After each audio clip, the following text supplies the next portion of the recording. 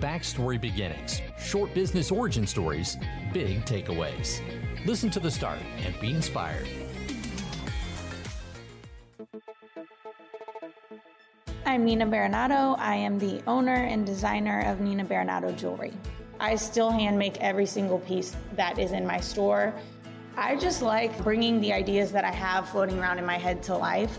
I have always been the type of person that creates. I was sewing my own clothes as a kid. I'm always doing art projects. And I just like to create for the sake of creating. So even if it wasn't a business that grew to this scale, I would probably still be making jewelry.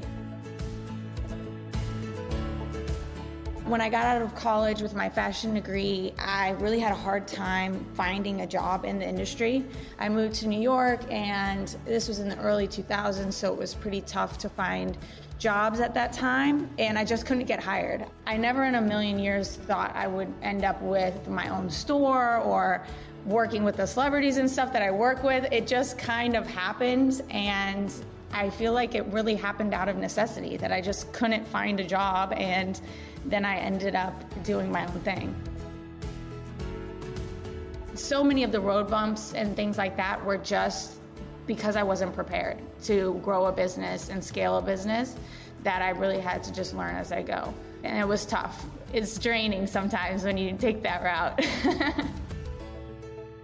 You really need a mentor or just an advisor, someone that's already been through it, that can just advocate for you, validate your feelings and what you're going through, and kind of lead you through some of the things that you just don't know because you haven't been there yet. I'm an ultimate tomboy.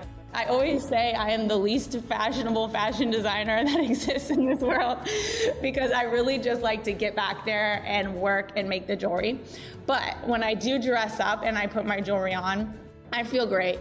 I love it. When I was very first starting, whenever I would put something on and someone would stop me and say, "Oh my gosh, that's really awesome. Like, where did you get it?"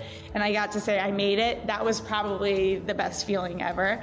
Definitely, I get more excited seeing other people wear it. I want to help and inspire women to feel more confident, more empowered, more beautiful every day. When you put it on, you really feel this energy. I just remember someone coming and saying that she had recently been going through a cycle of IVF and she wasn't able to get pregnant and she was having a really hard time. Every time she wears my jewelry, it makes her feel happier and better about herself. And I'm like, wow, I was just taken completely aback. And just knowing that I could give her the gift of even just a little bit of comfort in that moment, it was crazy to me to think that jewelry could do that. But it can be really meaningful. It really gets me, and it never really leaves me. I can remember those moments like they just happened.